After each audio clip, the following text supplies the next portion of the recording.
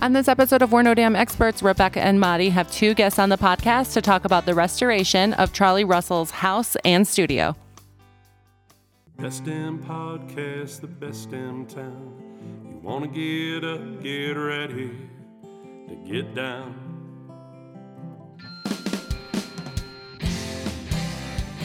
With its big wide sky and the wild river Thames.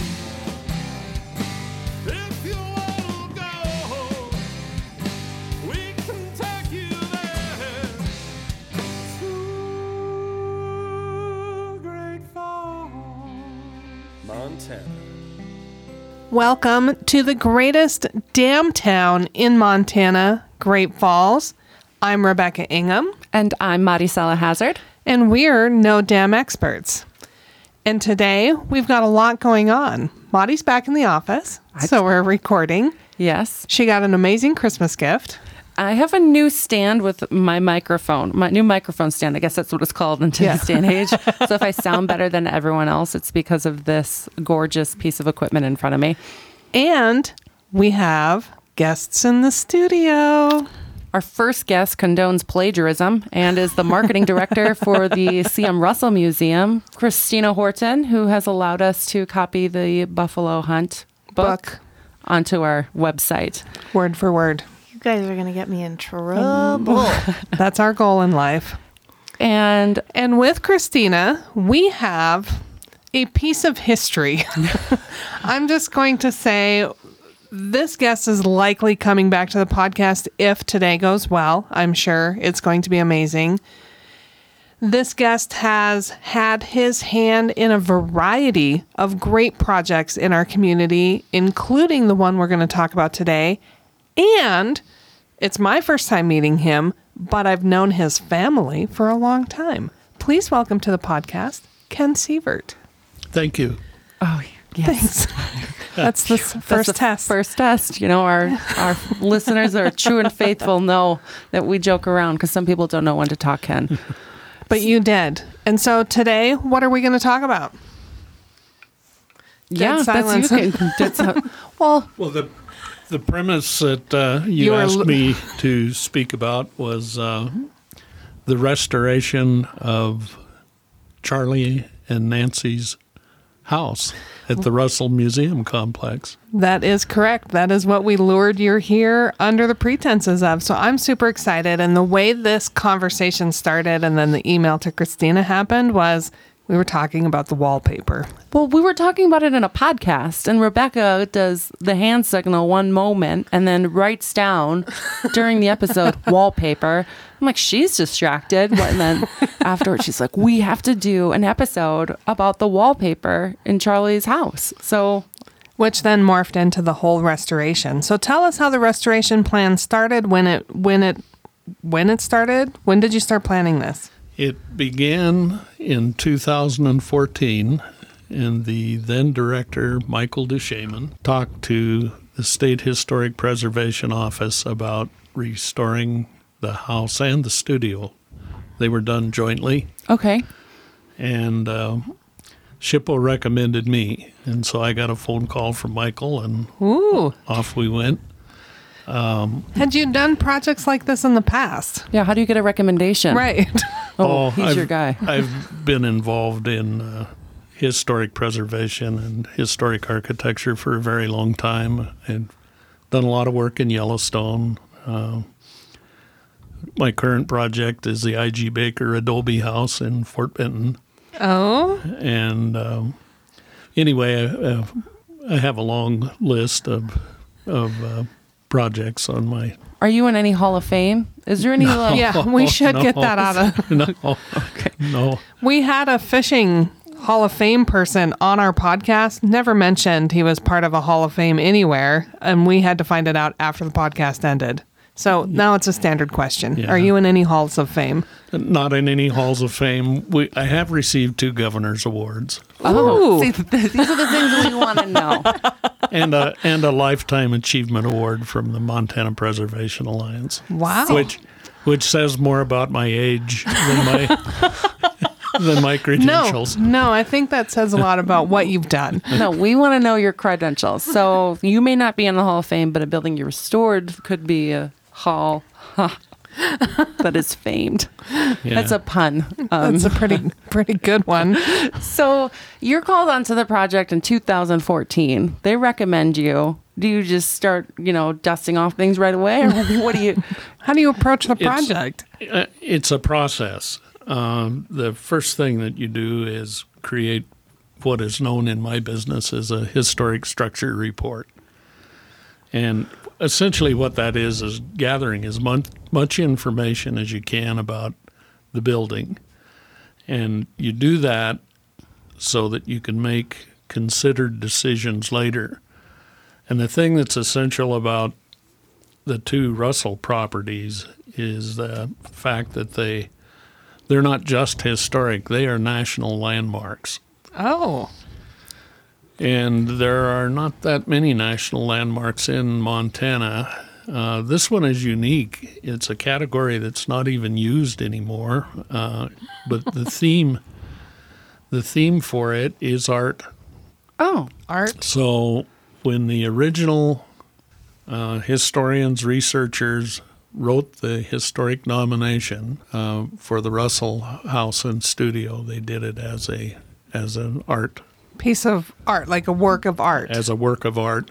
Huh. But the thing that's important is they realized that Charlie Russell had a national reputation. You have to have some national connection before you reach that landmark status. And there's four national landmarks in our area. Can you name them? This is a test. no, I'm listening. I'm sorry. I'm not on the podcast right now. I'm like, okay, let's find out the four. Charlie Russell's House and Studio. Yep. First People's Buffalo Jump. Yes. Okay, I knew that one. So I have an edge here, but I didn't pay enough attention. Let me, listeners, just briefly interrupt. Ellen Sievert, Ken's wife, was here and told me exactly what the four were, and then I didn't pay any attention. Well, Lewis and Clark Portage. Okay.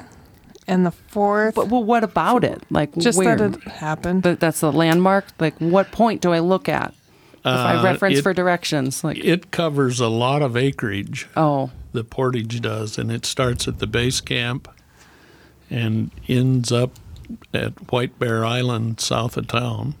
oh, I thought so it was it's the like whole portage. Yeah, was it's like- the entire Portage. because you use landmarks for directions. Like, hook a right at the studio, Yeah. turn a left after the portage. Okay, what's next? Well, Fort Benton. Oh, the town. Yeah. Montana's birthplace. Yes. Okay. Yeah, those are the four that are in our immediate area. The most recent is First People's Buffalo Jump. Yeah. So I knew that one. Okay, I do remember seeing that on Billboard. So he gets this national reputation. Which I'm sure we'll have one day, Yeah. and then we can become landmarks. Christina's shaking her head. No, that's not possible. So you get as much information as you can as possible. And Christina, if I remember correctly, you've been with the Russell 7-8 years. Sure. Time flies when you're having fun. So how involved were you with Ken for the project? So when I got your email asking if we could do this podcast, I immediately said, well, I'm not qualified. So let's call Ken. And I'm actually just along, to be 100% honest, I don't need to be here. I wanted to hear what Ken had to say. Firsthand. Because anytime wait until Friday? Sometimes he has come and talked to staff. I've seen him give presentations to the Historic Society, other groups, and I'm always fascinated with what he has to say. And so I was like, well, I get a front row seat. Yes. I'm coming. That's what So- just happened when he was asking. I was listening. So Yeah, we're yep. back to podcast time. So. Yes. So, Feel free to just co-host with us today, Christina. yeah, I'm Ask questions not going away. to talk much.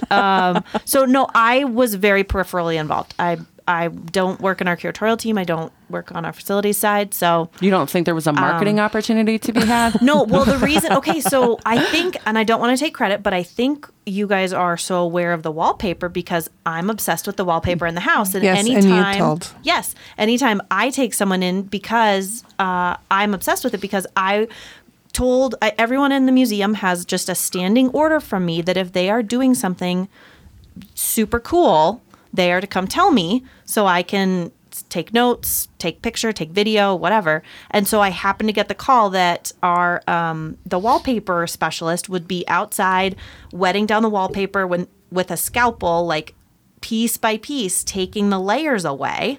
So I went and got some video of that, of him doing that. And when he got down to the base layer, which I'm sure Ken is going to talk about, I was there to like see the like reveal of, and it was that's so cool. cool. So did you take the original video that went viral? Yes, that shaky-handed video. Oh, I can't wait. Yeah. I can't Can't wait. wait to resurface that. Her shaky hand has not left her. She's taking some other videos for us.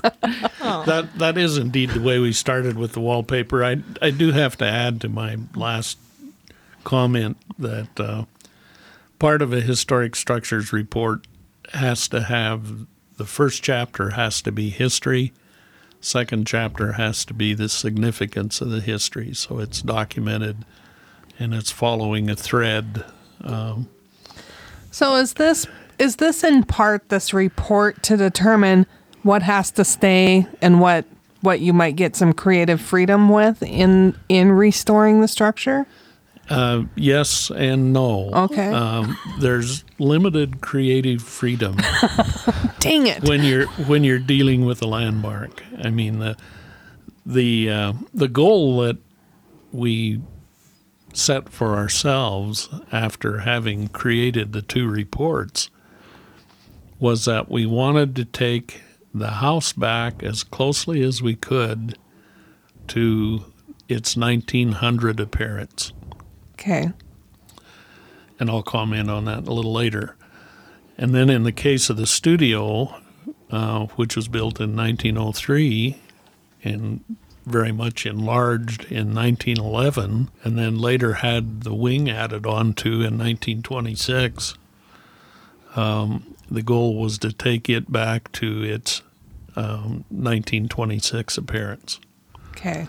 So those were the So those were the sideboards of what we thought we were going to try to parameters. achieve. And Yeah. I'm going to slightly disagree with you in that there's not a lot of creative freedom, except you have to be creative if you're trying to take something in 2019 or 2017 and get it back to 1911, 1920. And so I think that's where the creativity of Ken and the museum team really shined, is that, yes, they couldn't decide to, they couldn't Add really a decide what dome color paint onto to it. use and things like that. And yeah, it changed the porch completely. But they had to figure out, okay, this home had a cedar shank roof.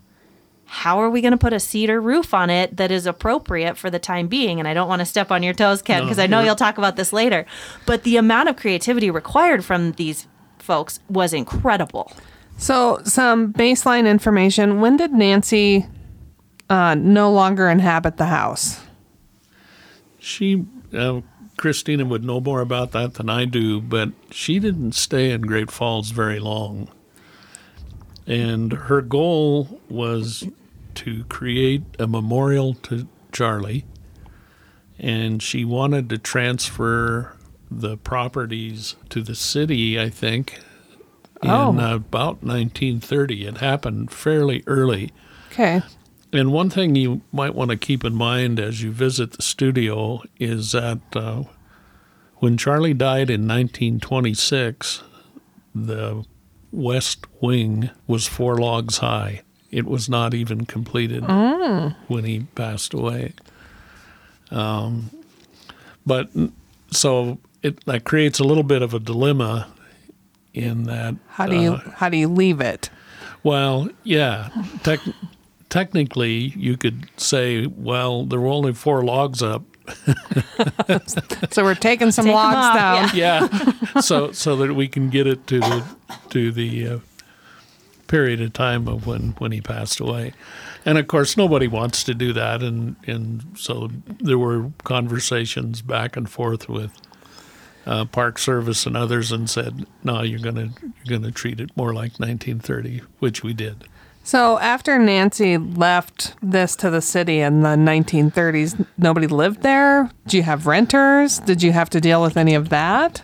It was pretty much occupied, and one of the things that we did not delve into, but I think there's room to delve into, is some of the folks that occupied the house after 1930. That's been done.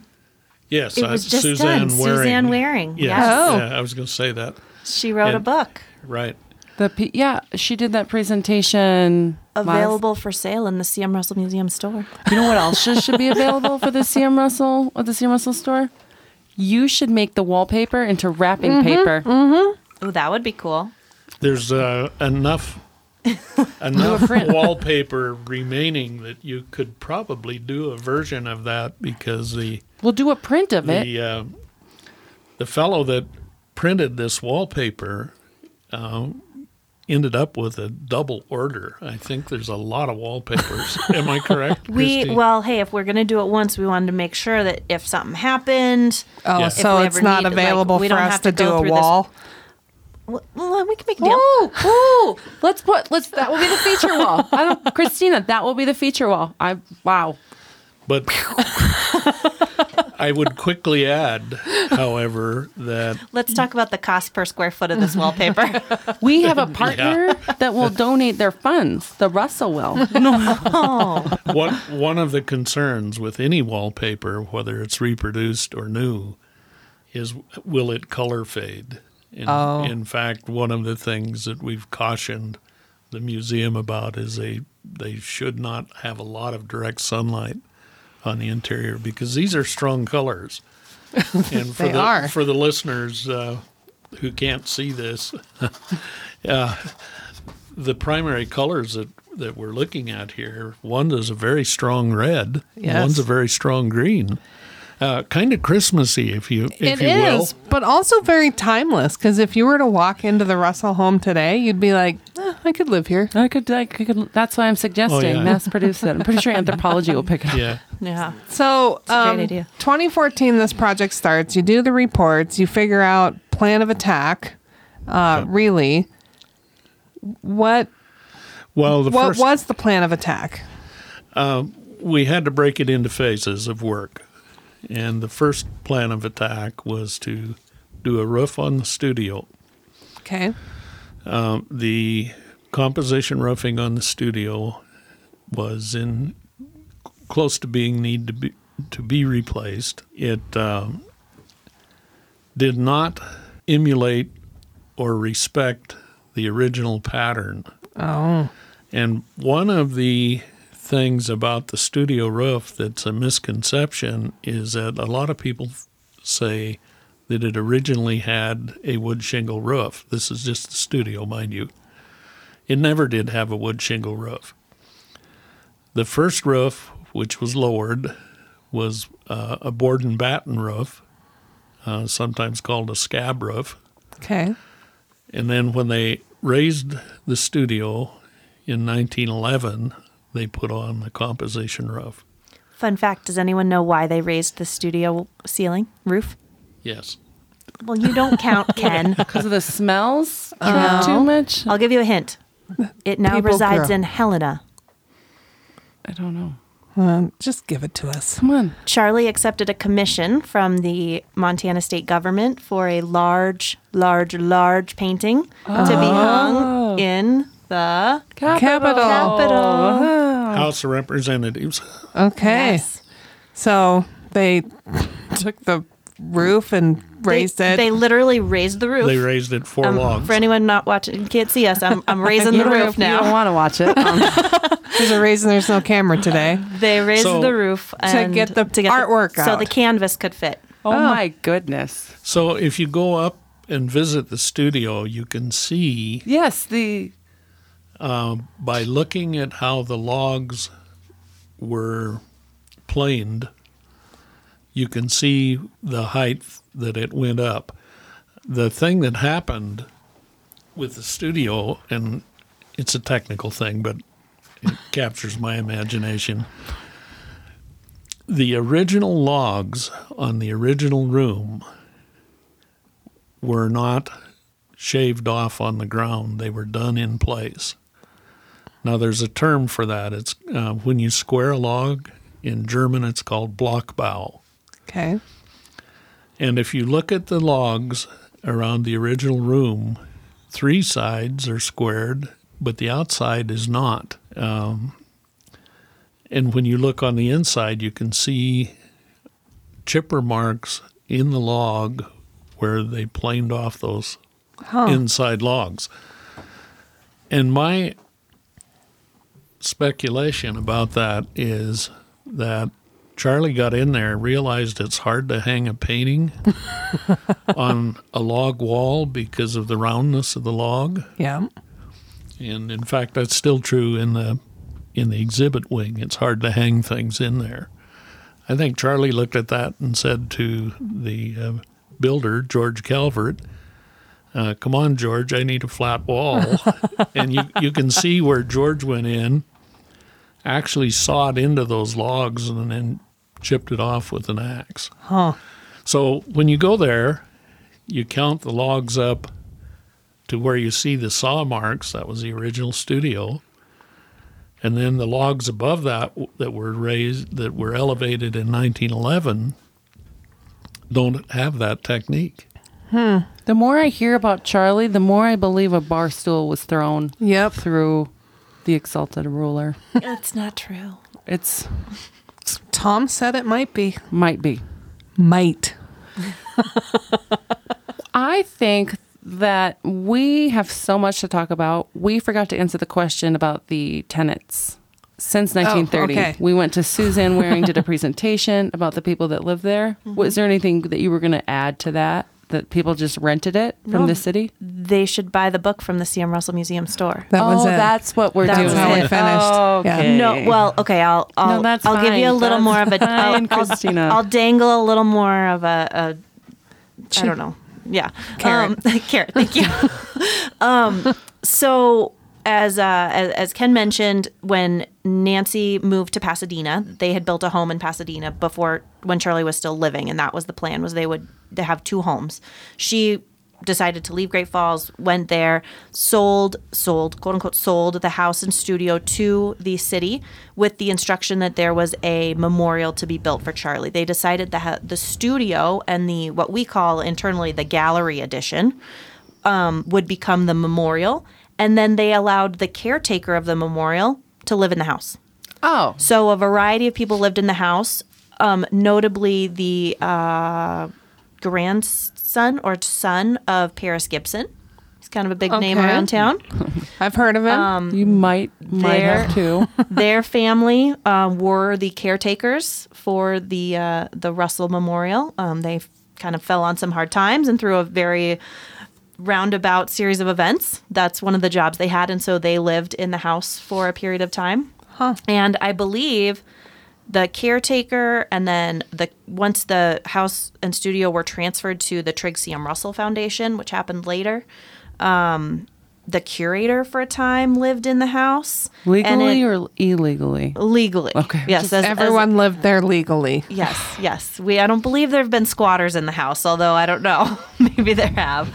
But and be it the wasn't first. until I believe the 70s that it became more of an exhibition and people no longer resided there. Okay. But I'll let Ken speak to that. The thing that happened in around 1970, 1969, 1970, was that the house was vacant, and it was a drain on city finance to take care of it. Mm-hmm. And there was a move to demolish it. Oh my goodness.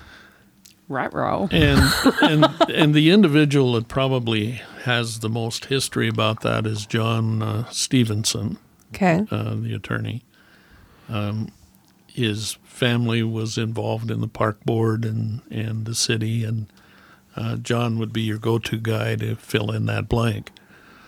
At any rate, it was controversial. Do we keep it? Do we not?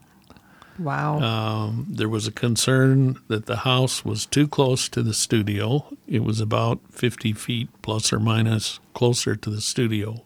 But the garden club, I think it was statewide garden club, picked up the baton, started a movement and said, no, we're going to save Charlie Russell's house. And they did. They moved it. Scotty Zion, that's a name you may know, did the moving. They moved it about 50 feet to the east. Allegedly, Why? there was literally a wrecking ball parked next to the house. And for whatever reason, like there was a delay with People were chained to the house. Yeah, well, I don't know about that, but and I don't know if that's accurate. I say allegedly because I didn't do the research on that, but I feel like I've read or seen somewhere that I think 2 different times the house was slated for demolition, and was just sort of like a phoenix, rose from the ashes and was saved. We're looking at time frame of the 70s, right? Yeah. So Western Art Week had already started, or had just, or like, no, it was the late 60s, because Western Art Week has been along for 50 years. So No, I think the first Western Art Week was the late 60s, so we're right in there. Wow. Imagine that. Imagine how that would have affected Western Art Week. So the Well, I mean, I wonder if it would have, You can't, butterfly effect. so the person you would want to interview about Western Art Week would be Norma Ashby. We we did. did. Yeah, okay. One of the first I was fairly new to Great Falls at that time. I moved here in 65, and in 1969, 1970, I was one of the directors of the Montana Ghost Town Preservation Society. And one of the first articles I wrote for their quarterly newsletter was about the Russell House. Oh, wow. Okay. So, yeah. So why did it have to move 50 feet? Why did the house and the studio, was there some type of city code where they had to be so far apart? Can't be grandfathered in. I mean, they wanted a bigger flower garden? So dramatic. In today's world, you probably could have got an exception. The concern was fire. Oh.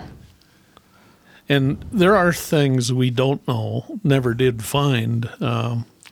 We know that Charlie had a corral behind the house for his horses. Okay. No evidence of that. There is no known photograph of what the back of the house looked like. Huh. We know there had to be a porch. We know there had to be a place where he stacked firewood, things like that we can't find or no one has found to date. Well, and I always point out to people, so if you were to go to the museum today, the museum takes now it's actually over a square city block.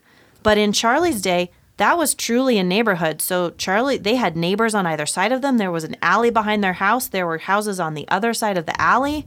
So it wouldn't have looked anything like it does today. There would have been much, much less green space. It was a true city block, just like the rest of 4th Avenue North in Great Falls. So the house was like on one lot and the studio was on another lot, Yeah. in theory. Mm-hmm. And then the corrals were in the back of the house, and Yeah. his neighbors are like, yeah, there's Charlie with his horses. Well, there was a concern expressed by Charlie. Christine probably knows more about this than I do, but at some point he conversationally asked a neighbor, they really want to see a log house on this lot? He was concerned about that. He didn't like the studio when it was first completed. So when they first built the home, the front of the house has sort of a parlor area, and it's a unique double front door. So you walk in the outer door, and you can turn left and go into the parlor, or you can go straight and go more into the main house area, if you will. And he would paint in that parlor. And then I think we jokingly always say, Nancy got tired of his friends in the turpentine, and kicked him out and said, we gotta build something for you. You gotta get out of here. And he wanted something in the style of Jake Hoover's cabin, where he spent a few years when he first moved to Montana. And it was a kind of a rough-hewn log cabin out in the Judith Basin. And so they worked with Calvert and built it and everything. And when it was built, Charlie was very worried about what the neighbors would think and would people be upset by it and things. And the story is, I don't know, Ken, if you've heard the same story, but Albert Trigg, who lived 2 doors down, the Trigg family were very, very close to the Russells.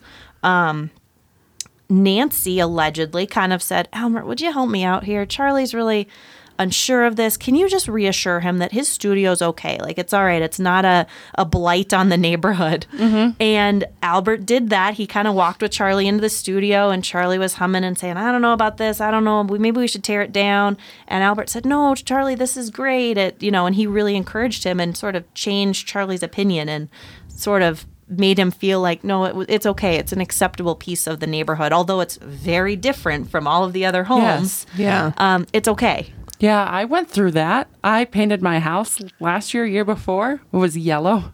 And it took a while to paint it because we did it ourselves. People stopped their cars. Like, they were taking pictures. They go around. You painted it black. Black.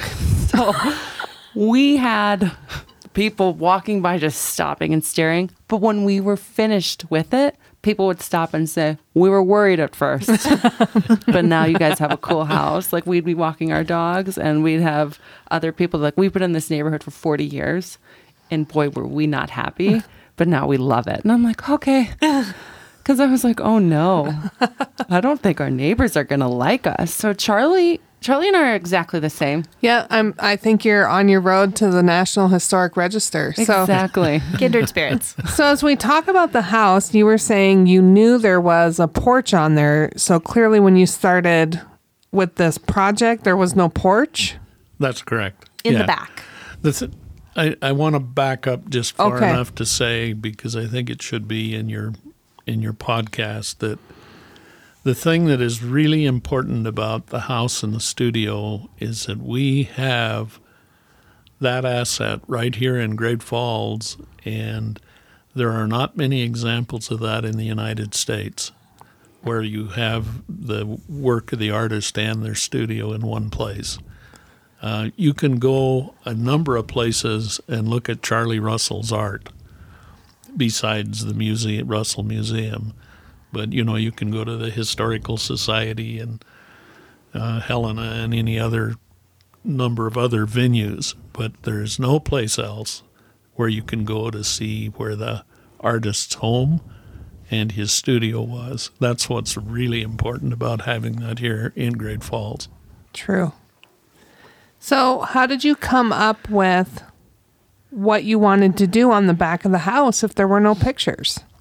We, as you will see when you visit it, it's pretty much the same way it was when it was moved in 1970.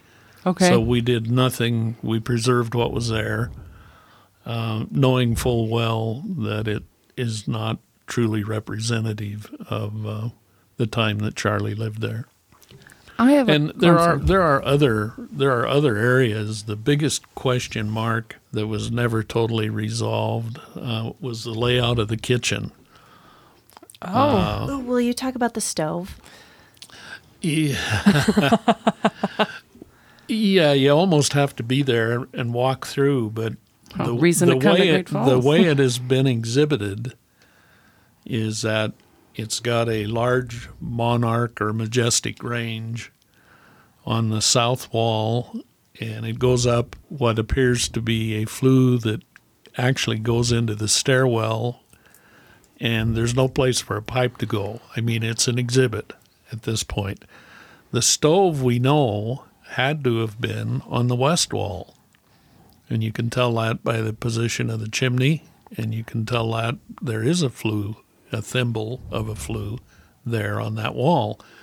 And there's almost no room between that chimney and the door going into the dining room, so it had to be a really tiny stove. The other thing we knew is that the sink was in the southeast corner of the kitchen, and you can tell that by going down in the crawl space, and there's still some old lead plumbing pipes that we leave for the historic record.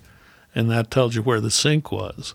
And then you go up in the floor and you can see where the floor has been drilled out for water pipes.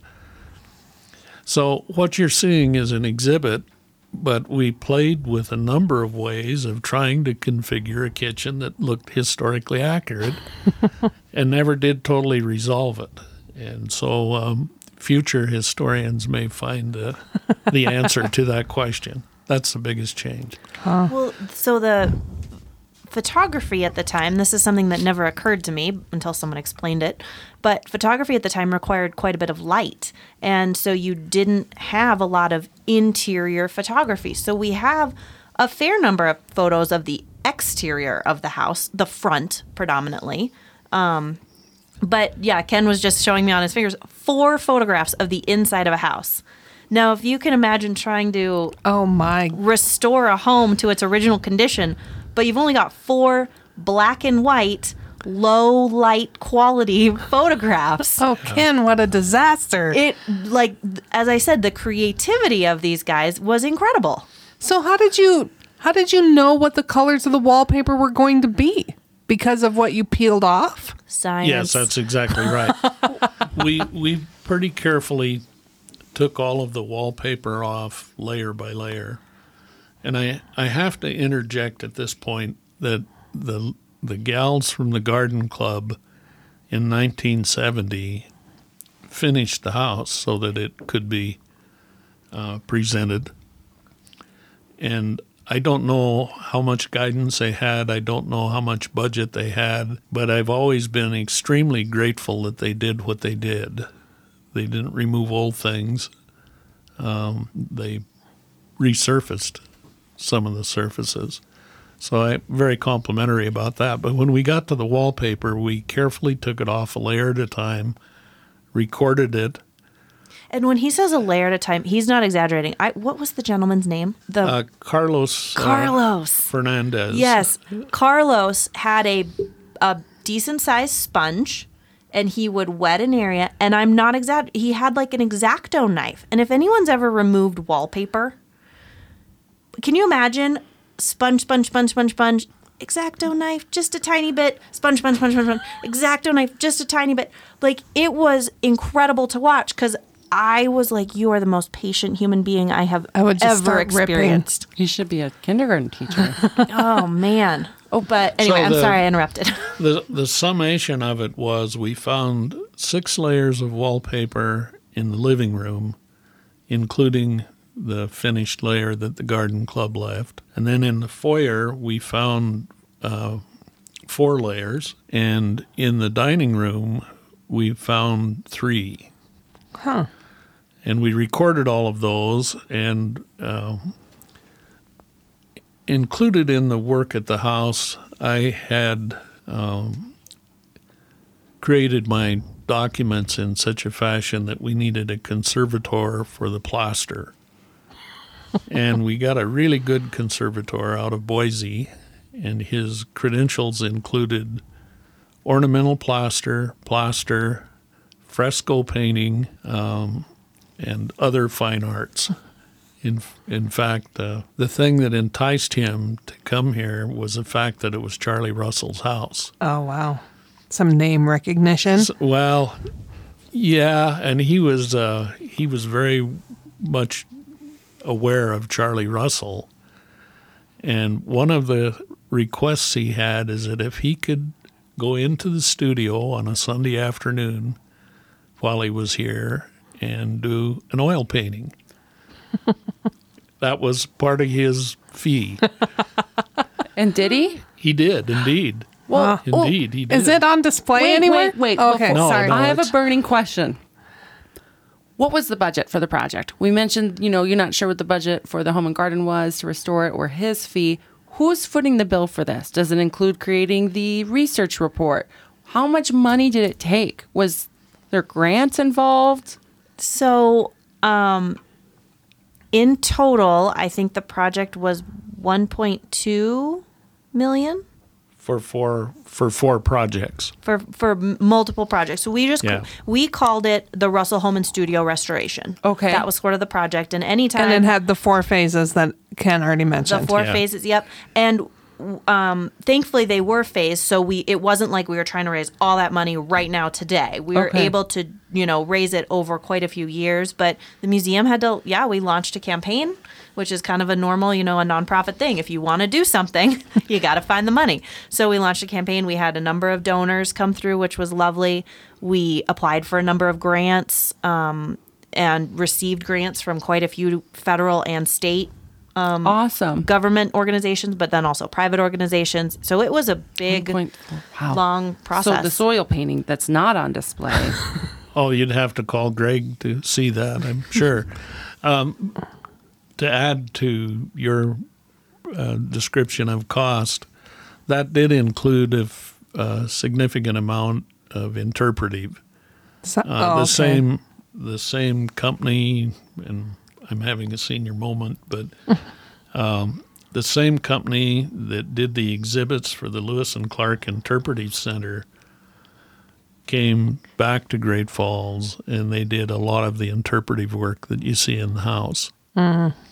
And that also includes the interpretive lighting, some specialized computer systems so that you, if you're handicapped, for instance, you can't go in the upstairs of the house.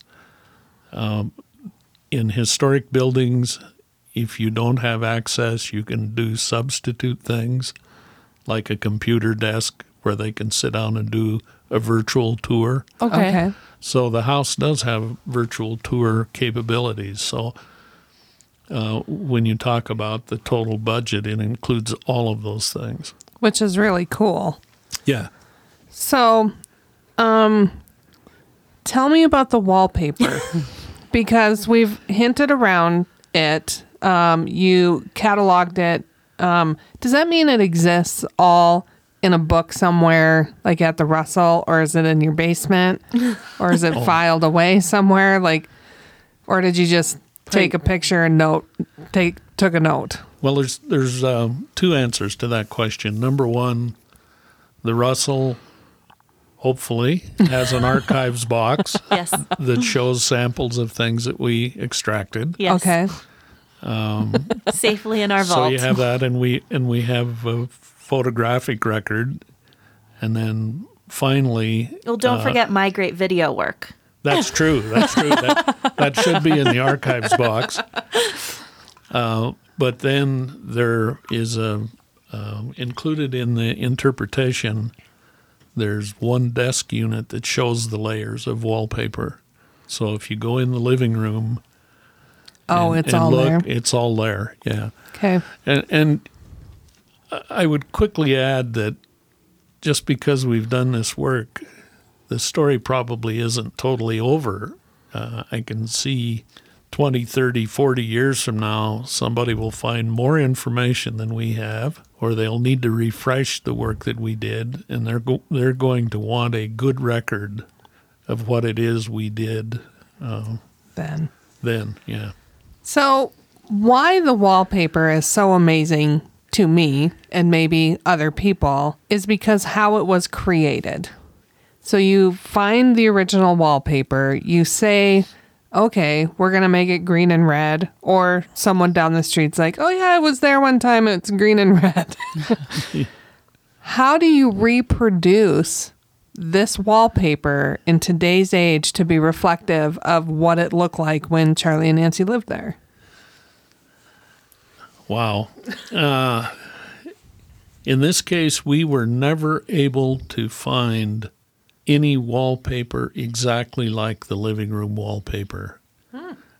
There are a number of archives in the United States. Cooper Hewitt comes to mind. I don't know how many hours online I spent going through Cooper Hewitt's collection as well as others. Never did find the exact wallpaper ever. Wow. And the closest thing I ever came to it was a French wallpaper company called Zuber, or maybe it's Swiss. They're on the border there.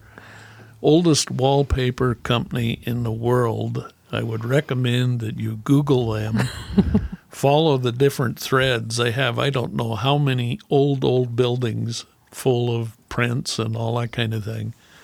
And the closest thing I found was a Zuber wallpaper. But to recreate this,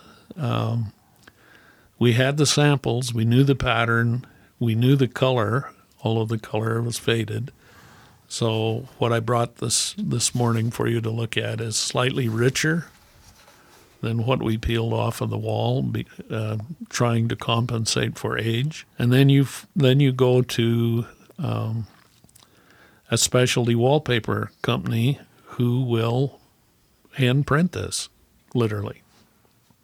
And this is an audio podcast, so I can't show you slides, but I do have a record of how that was done. Wow. So did you get to go to the plant where it was made and supervise?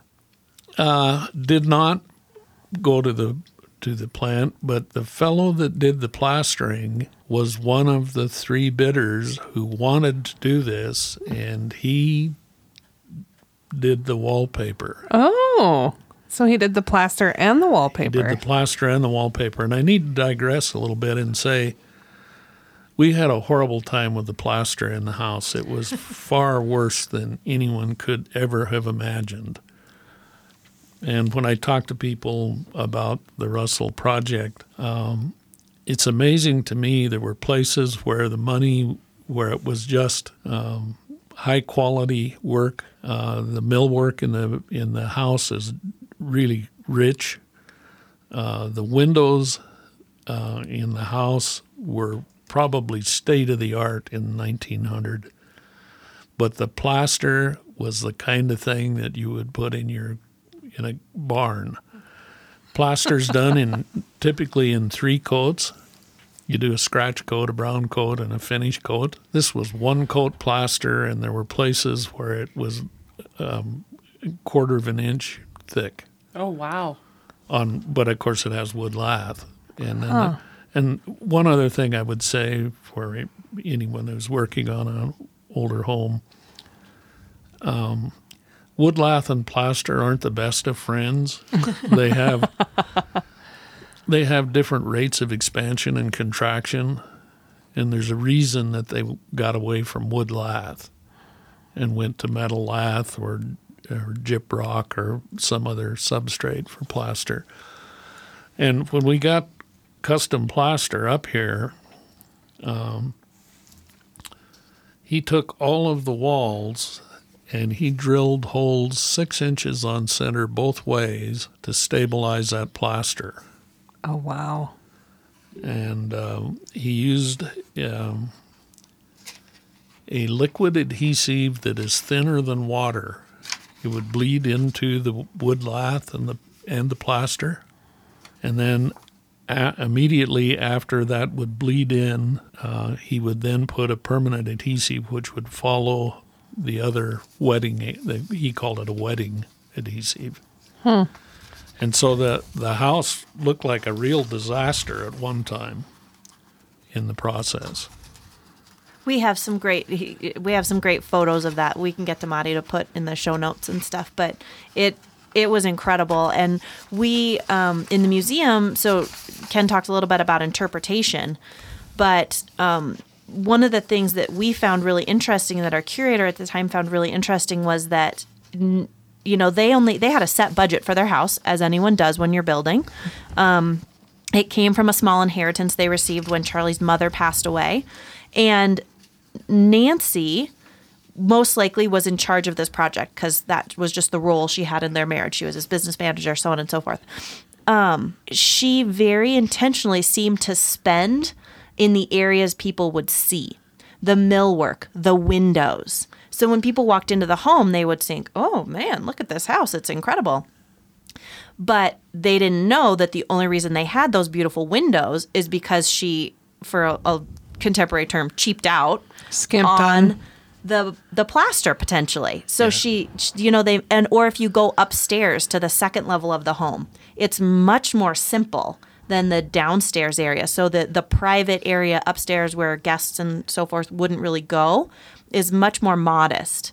Whereas you had these downstairs areas, particularly that parlor I was talking about where Russell painted originally, the entryway, the dining room that they would use to show his paintings, are all beautiful.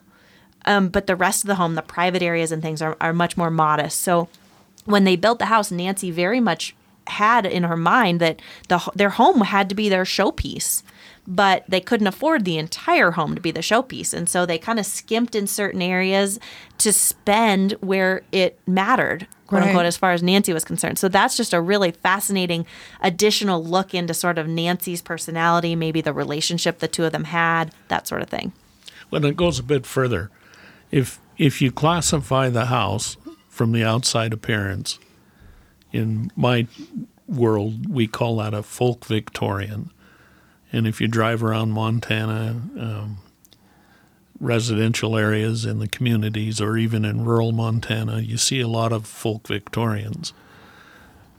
This house is actually about a 7/8 scale of a typical folk Victorian. And the tip-off to that is if you've ever climbed the stairs to the second level, they're much steeper than they ought to be. They're super steep. And if you're taller than about 5'7", watch your head. Yeah. Up to the point that I had to enjoin the cooperation of the local building inspection department at community development to let us keep those because they don't meet any kind of current code. Yeah. And which they did, I mean, recognizing the historic significance of the property. But if you imagine that house being slightly larger than it is, the stairs would have been more easily traversed, and the upper hallway would be a little less contorted on the north end. And you're absolutely right. If you blindfolded a visitor, took them in the front of the house, then put the blindfold back on, drove around the block a couple times, and took them in the back of the house, they would not think it was the same house. No. It's very Unitarian and very sparse, other than the 3 rooms where there were guests and customers. And to add one more element to it is, even though it's a folk Victorian, when you go onto the first floor, the main 3 rooms, again, it was pretty avant-garde because those rooms are what you would see in a craftsman bungalow house. And you know, that came along, and you see so many examples of those in Great Falls. And yet, when you go in the back of the house, and it's a typical Victorian farmhouse kind of a configuration. Yeah. So it's kind of fun to do that and think about how they were thinking at the time. So for the floors in the house, were they in pretty good shape, just need to be refinished, or did you have to go in and redesign and reconfigure and hand paint the floors? When we began the restoration, hoping to get to 1900, we realized at some point that the floors in the living room, foyer, and dining room were hardwood and had been added, and we don't know when they were added, but originally they were fir. So we had to make a decision: do we rip out all of that beautiful oak and refinish the fir floors to get to 1900, or give Christine something to talk about when she gives tours?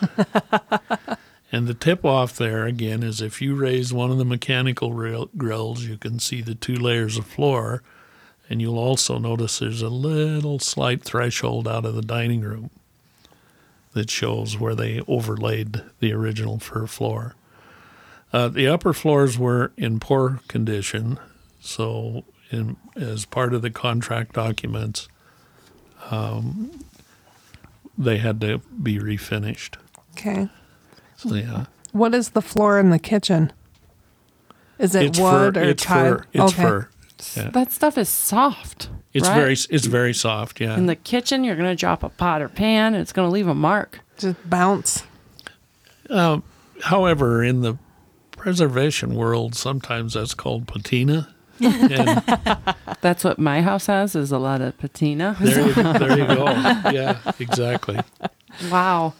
Okay, so we have the house and the studio, and it's a part of the museum now because the memorial wasn't big enough, so you had to make a block museum for him. But I know you can see Charlie's art elsewhere in the world, but you should come to Great Falls and see it visit here yourself. If you have any questions today about the show and want to see the pictures that Christina's going to send me for the horrible plaster job that they had to fix, head over to werenodamexperts.com. If you have any questions about coming to the best damn town in Montana, give us a call at 406-761-4436.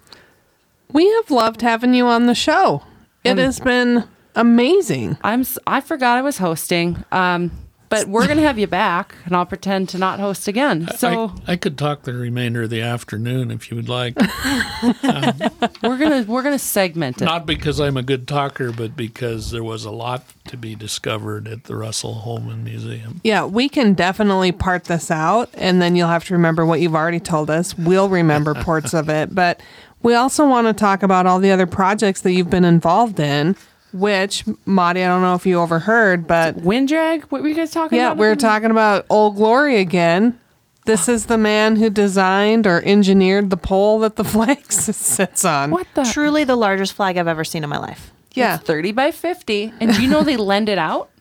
You I can had borrow it. You can idea. borrow it. I shouldn't say, okay, the largest flag I've ever seen flying in my life. I Okay. have seen the like football field flags, but they never fly those. This is the largest flown flag truly I've ever seen in my life. Yeah, they... The real credit for that project is Teeny Schmalzo. Yep, we heard about Teeny. Yeah, and Roy Volk was the builder that erected the flagpole. Anderson Steel furnished all of the steel. And the two big floodlights that light the flag at night were part of the 6 floodlights that lit the Anaconda Stack over at ACM Hill. We had a good expert on. I know Kim wasn't the founding teeny, but Kim told us, she's like, "Did you know the lights are part of the stack?" And it was, Yeah. so she didn't tell us Ken engineered the pole. No, so Kim, if you're listening, and she didn't know that American Legion will text you and let you know the status for the flag for that day. Anyway, in addition to that, the history has here, he also designed the base that the Lewis and Clark sculpture is on. Yep. Well, Ken, we'll be seeing you again. We're going to become fast friends, and you're going to be on the podcast a lot. I will send the public relations part of my firm. Talk to my agent. Well, again, thank you for your time today. Well, have Ken and Ellen on. This will be fun. Okay. Okay, we've got a I plan. think maybe we should do it with video next time at the house or studio. Okay. So until we see your bright, smiling, happy face here in Great Falls, we hope you're creating amazing memories wherever you are and enjoying all of our episodes of We're No Damn Experts. And this is going to be airing on Christmas Eve. So Merry Christmas. We hope you are having a blast, and we can't wait to see you. And bye-bye. Bye. We're No Damn Experts is the recorded claims from Great Falls, Montana, covering what you need to know about this amazing damn town. Damn, that felt good. On the next episode of We're No Damn Experts, Rebecca and Maudie finally get a peek into the birding community here in Great Falls, Montana. We're No Damn Experts is produced by Great Falls, Montana Tourism with original music by the best damn musician, Joel Corda.